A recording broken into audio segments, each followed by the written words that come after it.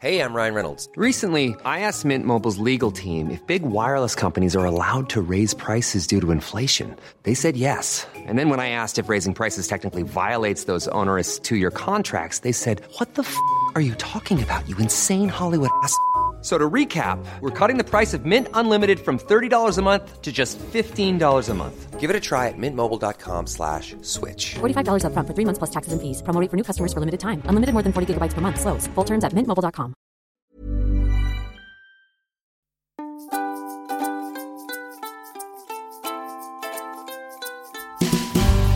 Welcome to Garden Better, your gardens and outdoor lifestyle podcast from Better Homes and Gardens magazine. I'm Adam Woodhams, and with me is Jenny Dillon. Hi Adam, how are you? I'm fantastic, thanks. And what are we talking about today, Adam?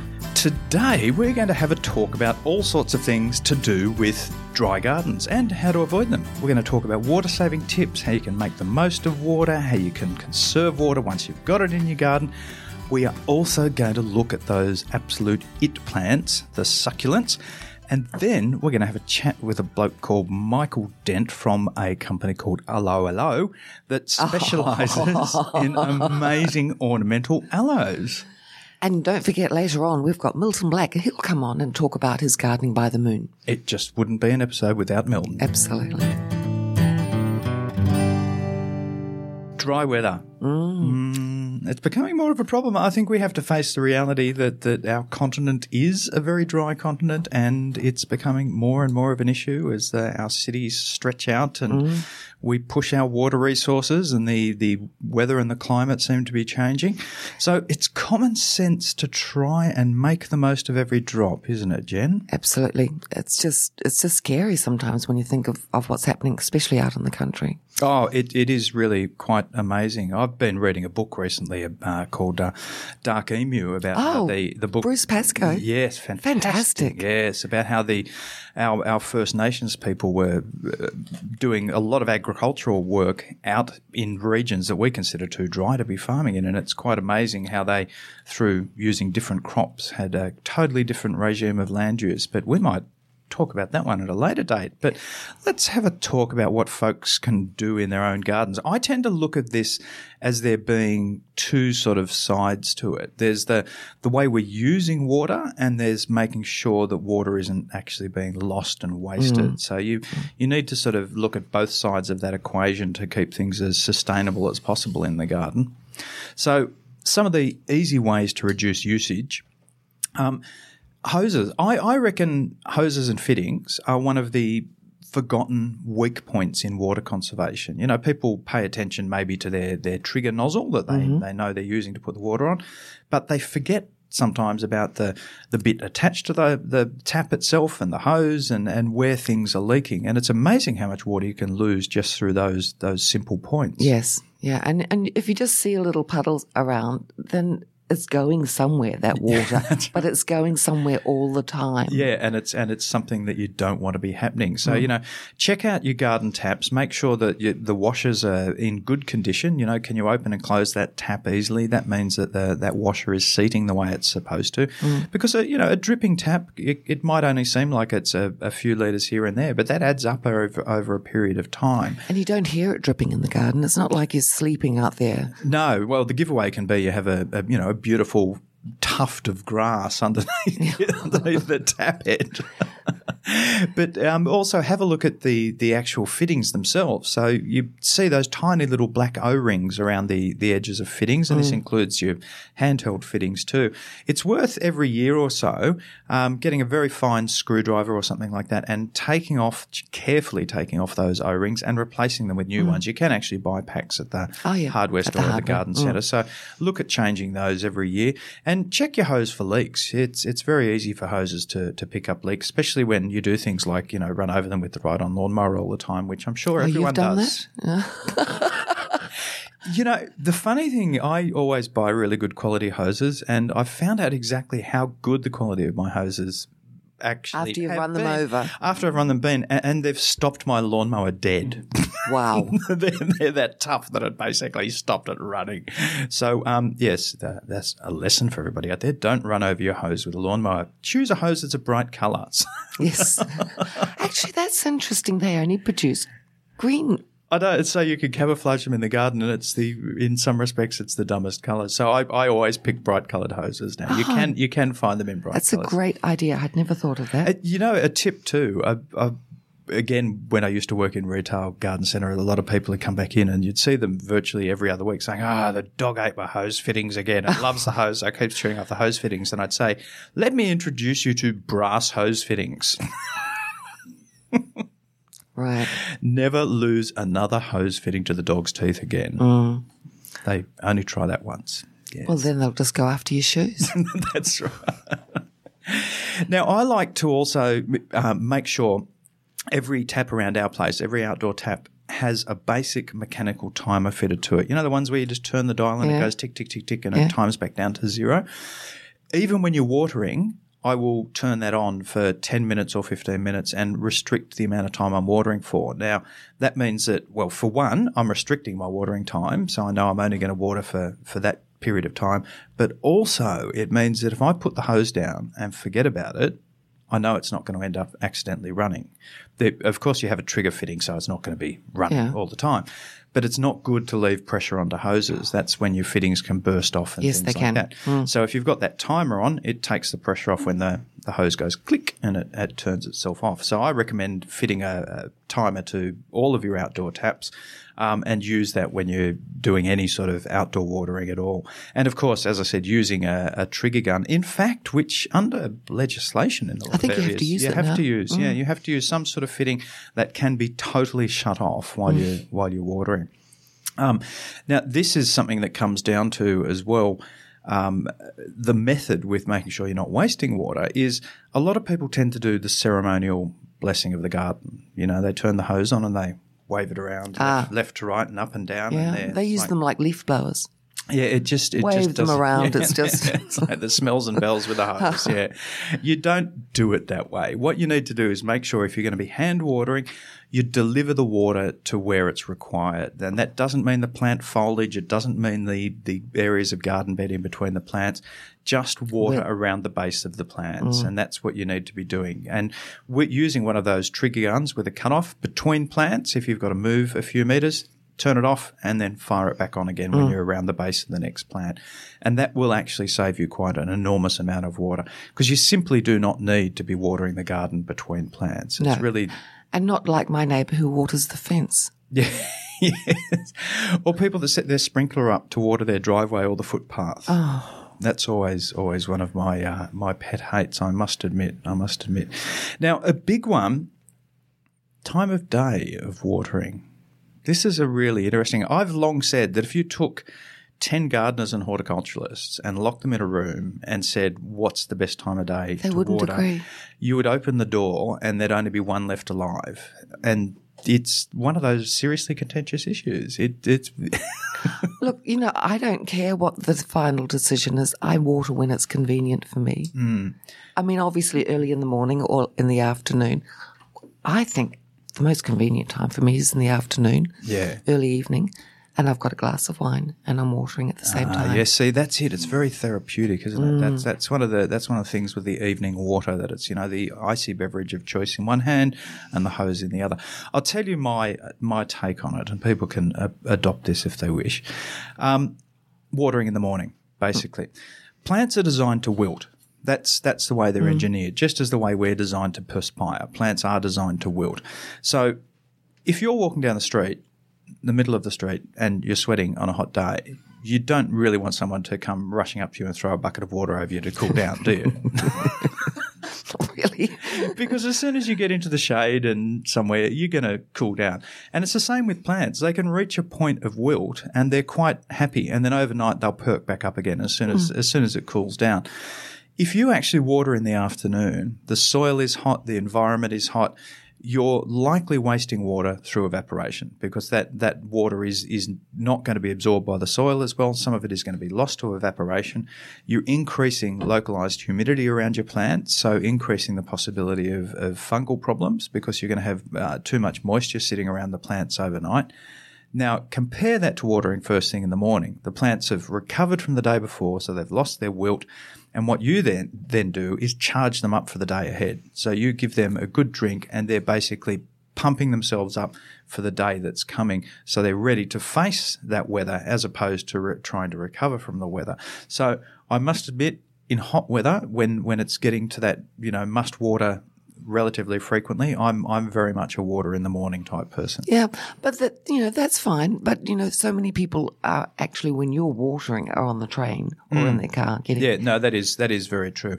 But the same can be applied if people do have an automatic watering system. Set your system to run in the morning rather than run in the evening. Well, that's not gardening. That's employing slave labour.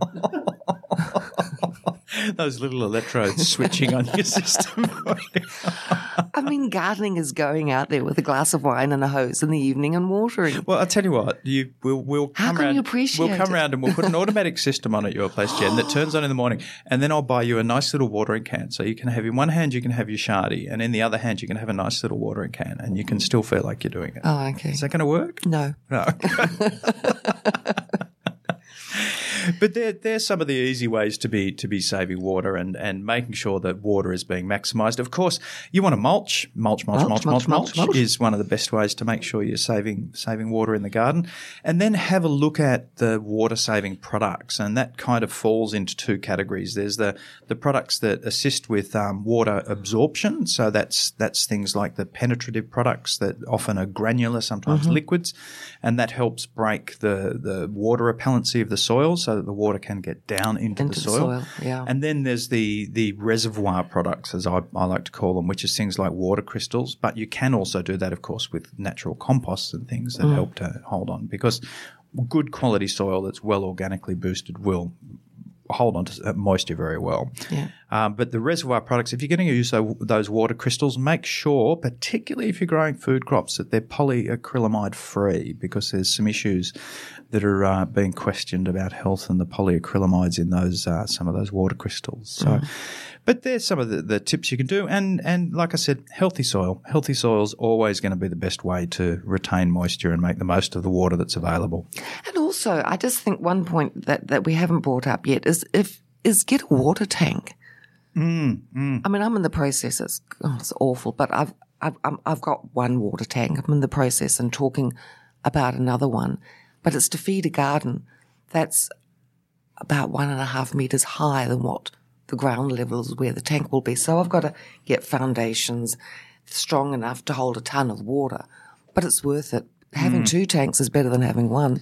Well, I think we'll have a chat about tanks and water use sometime in the future as well. Why don't we make that one of our topics for an upcoming chat? Sure. Well, Jen, that's some great tips, I reckon, to keep people going this summer across those hot, dry months. Fantastic.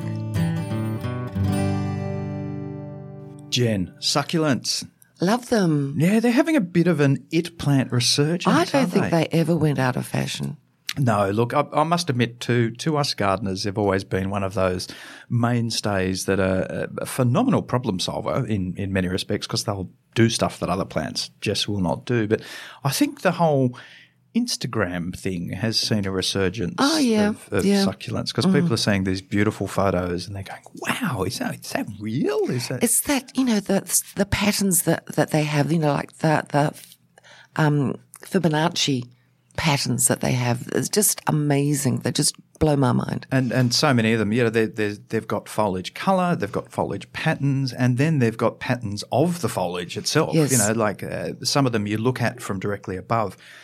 And the form is just absolutely amazing. It might be a radial pattern or like book leaves going out side by side as the foliage ascends up. It's just absolutely incredible. And so, yes, the forms are fantastic. You'll find them at any design magazine. You'll find a succulent in a photograph because they look so fantastic. They just go with anything. Yeah, well, that's it. It's a little wonder they've become, the darlings of designers. But they're super hardy too. This is the thing. Most of them are incredibly tolerant of harsh conditions, and that's in fact why they've evolved that succulent capacity, that many of them can survive hot and dry conditions. And succulent, I guess we should kind of explain what that means. The succulent relates to the fleshiness of the leaves or the stems, that basically they're stacking water away, and that's what makes them so drought and heat tolerant, that when it gets hot and dry, they can suck that moisture out from themselves. And in fact, if you see a succulent that's become too dry, they go a little wrinkly because they've sucked so much moisture back out of themselves. All their skin's folding up on them. Yeah, and then you water them and they plump themselves out, yes. right back up again, which is quite interesting.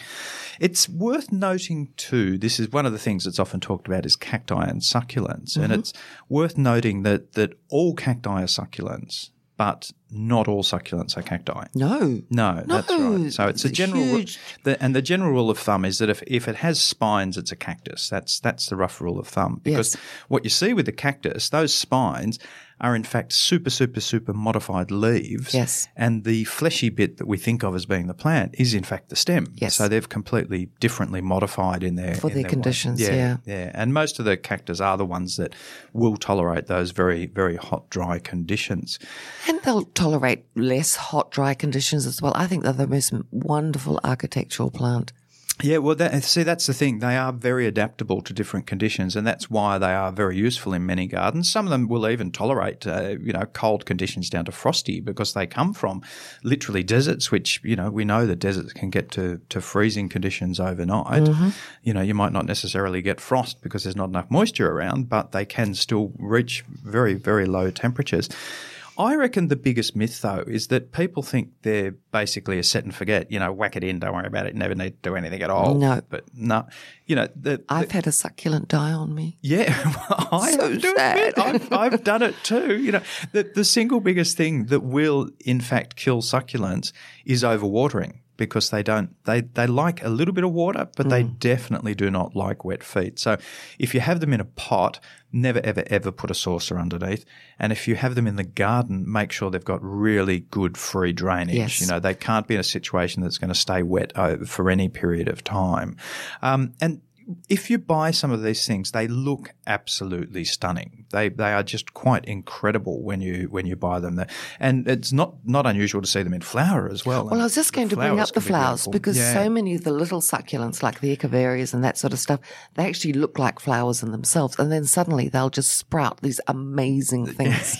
They do some incredible stuff, and that's because of the work that the grower has done, and the grower has been keeping them appropriately watered and has been feeding them. So don't think that your succulent doesn't need to be watered and doesn't need to be fed. They like to be watered and fed just like other plants. But all you need to do is the rough rule of thumb I apply with most succulents in the warmer months in particular is let the soil dry out. It gets to the point of nearly being dry and then give them a good water and then let it dry out again.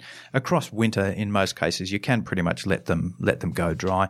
And then do give them at least an annual feed with a controlled release type fertilizer, but just use a lower dose. You don't need to go in there. If it says use a tablespoon, then maybe use half a tablespoon. So just reduce the amount that you're feeding them. And also in terms of the soil, if you're putting them in pots, you can get special soil mixes for succulents. Yes, I recommend that most highly, that when specialist mixes are out there, and this applies to virtually anything, do use one of those specialist mixes. And those cacti and succulent mixes are very good because they'll have lots and lots of sand in there, so they're really good and free draining. You'll often notice when you pick those bags up, they're a bit heavier than a regular potting mix, and that's the reason for that. And look, the interwebs, social media and stuff, you see pictures posted of succulents doing all sorts of amazing things indoors. And I have to say, there are some succulents that do okay indoors, things like the old snake plant, or often called mother-in-law's tongue. They will survive as an indoor plant, but the simple fact is that the vast majority of succulents do like outdoor conditions. So they do like a lot of sun, and they don't particularly like indoor conditions. So be careful if you're going to try and grow some of these succulents inside, and don't take everything you see in somebody's Instagram feed as being achievable when it comes to things like plants. No, for sure. Although I do like mother's-in-law tongue. What did you call it? Snake plant. Snake plant. I think it's sort of a bit of political correctness has slipped in there because mother-in-law's tongue, you know. I do like that as an indoor feature. I think it looks fabulous. Particularly the variegated ones. You know, Yes. the really brightly variegated ones. They're great. I'll tell you a really cool thing you can do with them. If you've got one growing in the garden or in a pot, you can in fact just take a leaf clipping off them, stand them in a nice big vase with, you know, in the old money, 2 or 3 inches of water in the bottom, or even just some glass pebbles or something like that with a bit of water in there, and stand the cuttings in top, and they'll start shooting. They'll start rooting really quite quickly. And they make a really, really cool feature indoors until the plant establishes. And then, of course, you can plant it out. It'll even start sending up new shoots and all sorts of things. And we're coming up to Christmas soon. Do exactly, it now. Yeah. Free gifts. Give them as gifts, exactly. Garden gifts. It's like you're passing on the love, aren't you, when you share a garden gift? But hey, talking about succulents that do some amazing flowers, the aloes would have to be one of the best flowering groups because they put up really, really nice, big, tall flower spikes. Flowers, yes. And there is a local company called Alo Alo, which you gotta love that name. That's fabulous. Who has an entire range of these incredible hardy flowering aloes. So I thought we would have a chat with Michael Dent from Alo Alo. Okay, fantastic. Hello, Michael. Well, the name says it all. Alo Alo. It specialises in what I can only describe as flowering aloes, and they're designer plants too, aren't they? Tell us a bit more about them. Yes, Adam. Well, good morning to you. We have a range of 40 different cultivars which we've introduced into this country over the last probably 11 years now. And as you say, all bred for flowering. You know, aloes were very misunderstood plants. People only knew of aloe vera, and one hadn't seen many flowering aloes around because many pure species of aloes are not good flowering plants. And so it's only in recent years with this new range that the Australian gardening public has got to see aloes that flower and, now understand them as good garden plants. Yeah, and I'm glad you mentioned aloe vera there because people are very familiar with it. Now, of course, this is very different to the medicinal aloe vera. So we are talking about a plant that's grown exclusively for its beautiful foliage form and then, of course, those spectacular flower spikes. That's right. You know, I guess vera is... there's a lot of baggage associated with vera and, in fact, the health properties of aloes. We market these plants as garden plants, and we try and stay away from that because it's a whole world not well known, and even there's some scientists who are saying, listen, all this stuff is not proven. Yes. So, and in fact, even in Africa, there are some aloes that if eaten are not healthy for you. A bit of a minefield, but these are good garden plants to be used in the garden the same way one would an agapanthus, which you also wouldn't eat. Yeah. No, definitely not. No. Now, look, I have to say that the most striking feature, I've seen quite a lot of the aloes in the Alo Alo range, and the flowers are just nothing short of spectacular. We're talking like gigantic. The thing that comes to mind every time I see them, Mike, is fireworks. I mean, that's what they look like, just a giant spray of fireworks, and they're just absolutely gorgeous, the colour range. And the big thing I hear from most people when I talk to them about succulents is, when I bought it was in flower and I've never been able to get it to flower again. Now, is that the case with these aloes? Are they tricky to get them to reflower, or are they just going to do the right thing by themselves? Yeah. So the flowering is in the genetics. It's all in the breeding, Adam. This is a 45-year breeding program in Africa, and it's not someone who's just stumbled across a cross. And it's the genetics that make them flower. Of course, by giving them good nutrients, because they are heavy flowers, they're heavy feeders, and by giving them water, because many people think aloes are desert plants. This range of aloes like water, but by keeping them healthy, one can enable the flowering, not make them flower, enable them to flower.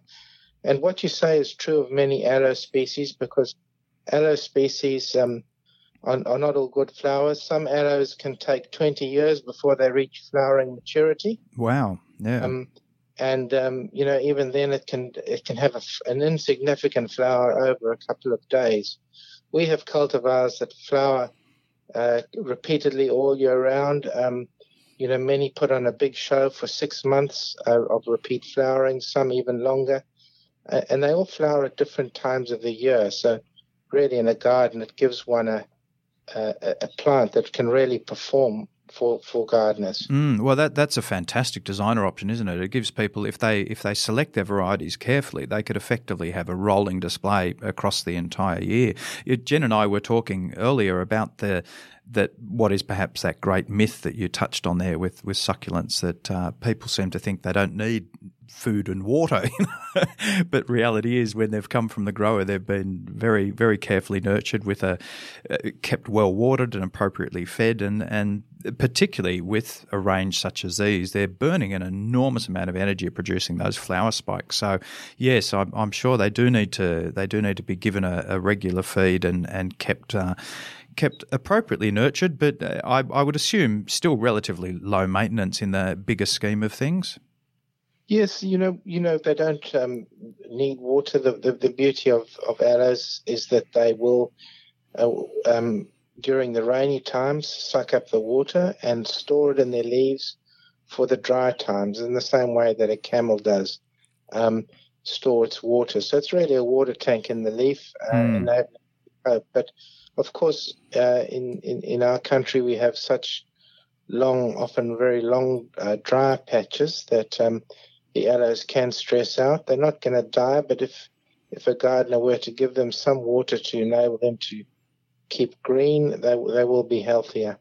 So pretty much the classic of hardy once established, and then some controlled release fertilizer once a year, and that's probably about it for most of them. That's it. And then there are things one can do, like deadheading the flowers.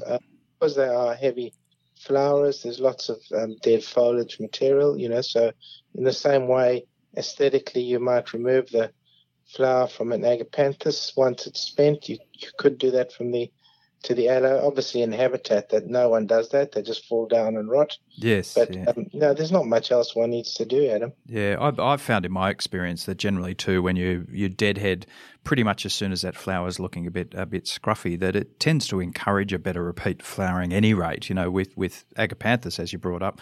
Yes. If you want good flowering the next year, you need to get that head off before they set seed. So yes, that's definitely a very good tip. But now the flower colours, they're pretty much in that sort of warm to hot range, aren't they? So we're going through the nice sort of delicate creamy yellows all the way through to absolute fiery oranges and reds. Is that correct? That's right. In fact, they cover the widest spectrum. The only areas they don't really touch on is the blues. Mm-hmm. But, from whites through to yellows to a lot of oranges and shades of oranges and some really true reds and creams, but also bicolors, Adam. A lot of them are bicolors, so red to white bicolors and red to orange bicolors, and that really is exciting. When you go into the bicolored aloes flowers, they're quite spectacular. And the form itself, I've noticed that some tend to have a bit more of a clumping form, and then some will in fact almost form a trunk over the years. So they take some different sorts of forms that lend themselves to different architectural uses, don't they? That's right. And in fact, what we do is encourage gardeners to think that way and to think of them as different plants. A plant like one of the cultivars we have called Fairy Pink, which is actually a white flower but has a tinge of pink. Mm-hmm.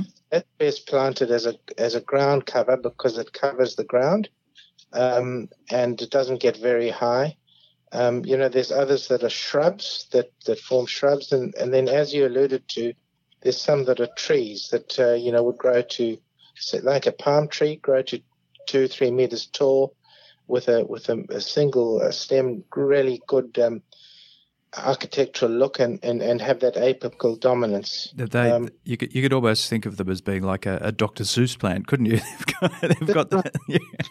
That's exactly right, and those big specimens, you can probably see them because, as I say, aloes haven't been around for that long, and you've always really the real great plantings in this country are in some of the botanical gardens. Yes, of yeah. those species, but obviously these cultivars have been around less long, so really one hasn't seen the really old aloe cultivars because they haven't been in the ground for longer than 10 years. And now, as a rule, the sort of planting conditions, what are we looking at as the best case scenario to get the performance from these guys? Yeah.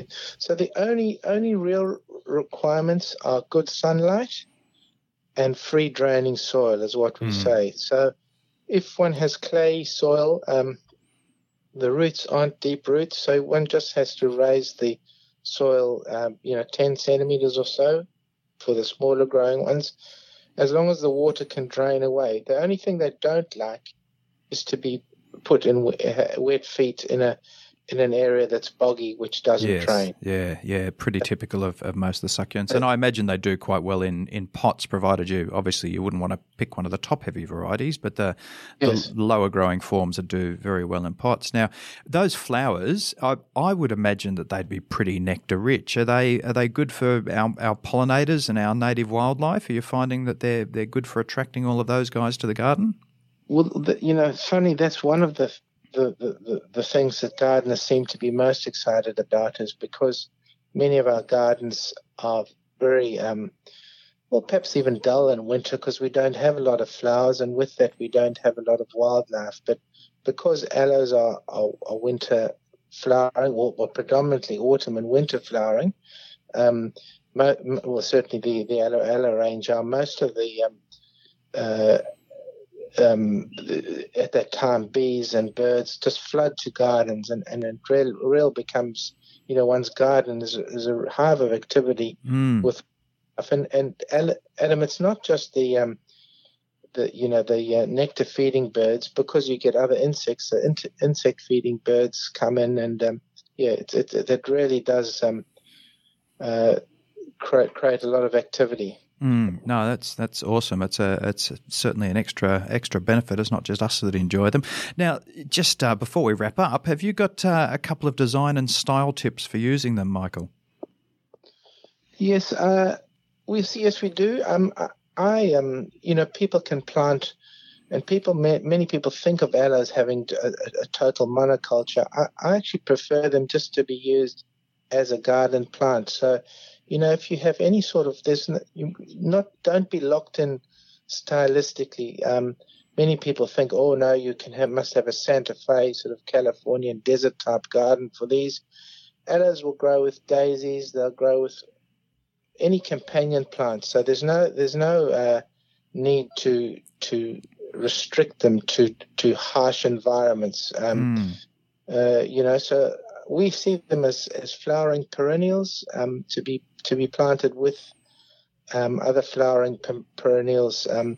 If the other flowering perennial commands more water, the aloe will survive with more water. If it doesn't need a lot of water, the aloe will survive with less water, as long as the water drains away. So that's my big thing, is don't just plant aloes. You can, but don't be restricted to planting them with with plants that are just desert type plants. So don't be afraid to mix them up. Yeah, no, that's a great tip. I must admit, I love the foliage form, so I like them against where they could be really highlighted against a wall, or a fence, so you can get that real feel of the architectural form.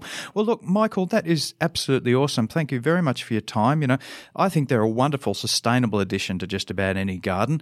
And if folks want to find out more and to see the full flower colour range, which just is worth looking at alone, visit aloe-aloe.com.au. Gardening by the Moon with Milton Black.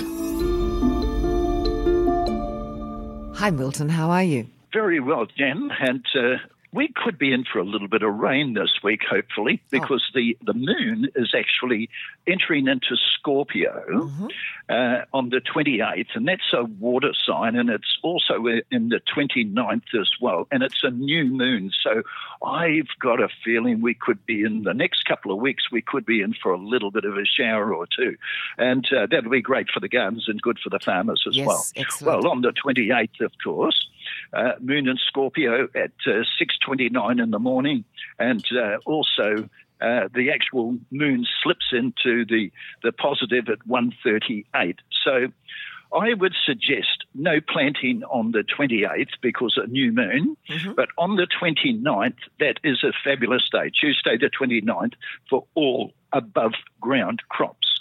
So again, you can put your lettuce and your tomatoes, your capsicum, anything that grows above the ground. And you can also plant your perennials and have a little look at roses can still go in if you've got some there, and anything to do with above ground flowers, etc. Now, the moon enters Sagittarius on the 30th, and it stays in Sagittarius on the 31st as well. And, of course, that is 2 days that are basically a no-no planting because they're non-fertile signs. But what I'd suggest you do is just pot around your garden, water, and just do the general little bit of maintenance. You can put a little bit of minor fertiliser there, but not heavy fertilising, but mainly watering. But you may not need the water if it's going to rain, of course. I was just going to say that, now, yeah. Now, the moon enters Capricorn on Friday, the 1st of November. Now, that's going to be at 12:38. Now, Friday is a good day for planting above ground crops again and perennials, etc. And you'll find also in November is starting to get warmer, starting to get a little bit hotter. So you've got to be prepared, if there's no rain around, to keep your plants cool. And don't forget to put some netting over your tomatoes and things like that so the birds can't come and pick, and especially your fruit trees, etc. Yes. Pesky possums, that's right. But the moon's in Capricorn Friday the 1st, excellent for above ground. Same on Saturday. And you can actually plant Saturday and Sunday for above ground crops and do as much gardening as you like there, because the moon doesn't enter into the non-fertile sign of Aquarius until 9:19 p.m. on Sunday night.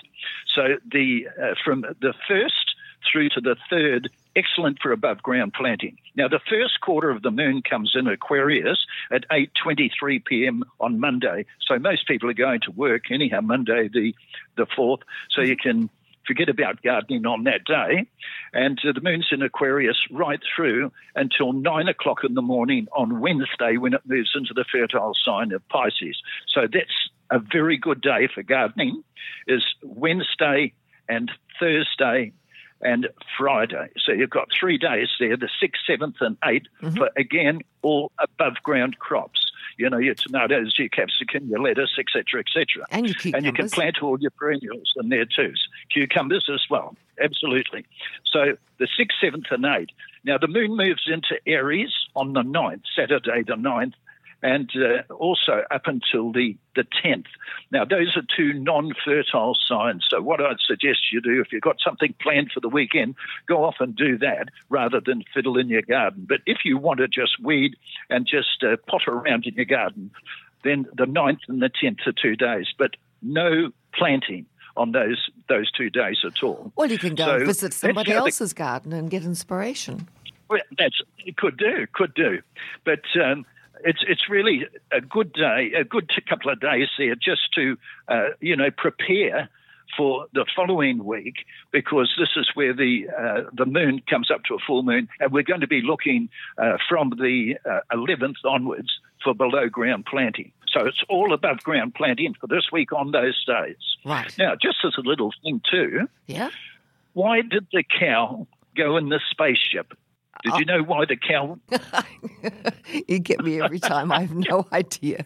Okay. It wanted to see the moon. Oh, of course. Of course. Fantastic. We'll see you next time, Milton. Catch you then.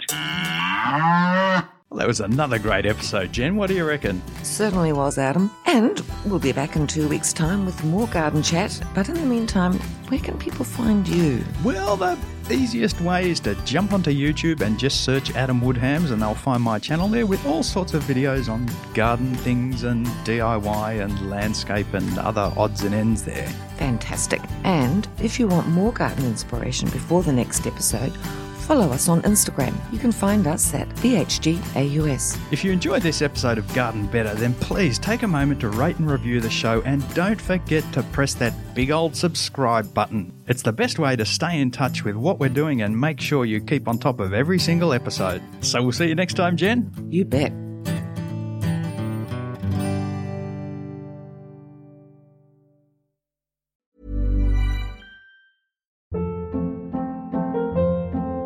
Hold up. What was that? Boring. No flavor. That was as bad as those leftovers you ate all week. Keke Palmer here, and it's time to say hello to something fresh and guilt-free. Hello Fresh. Jazz up dinner with pecan-crusted chicken or garlic butter shrimp scampi. Now that's music to my mouth. Hello Fresh. Let's get this dinner party started. Discover all the delicious possibilities at HelloFresh.com.